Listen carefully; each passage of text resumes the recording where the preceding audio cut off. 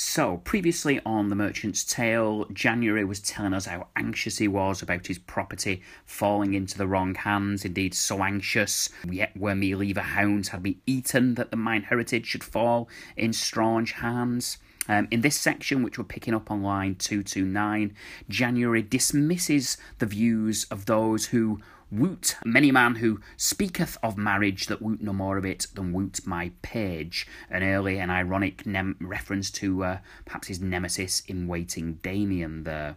And in this particular section, he talks about all the reasons why people during the medieval age would urge marriage on people, tell them to take a wife with great devotion by cause of lethal procreation, of children to the honour of God above, and not alone for paramour or love, and for they should lechery eschew, and yield her debt when that it is due. In other words, all these kind of noble, religiously approved and endorsed reasons to get married, basically as an outlet for one's lust, and to do it under the holy bounds, just for the purpose of living in chastity, full holily, as a sister shall the brother. So man and wife, more like brother and sister.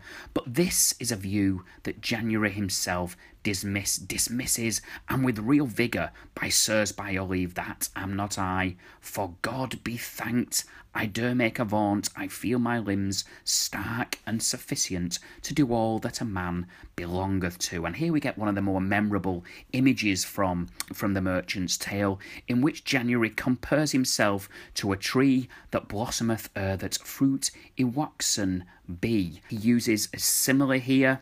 My heart and all my limbs being as green as laurel, though the year is for to sen. So in other words, January will not, there might be grey hair on his head, but the rest of him is in fine, healthy, virile form.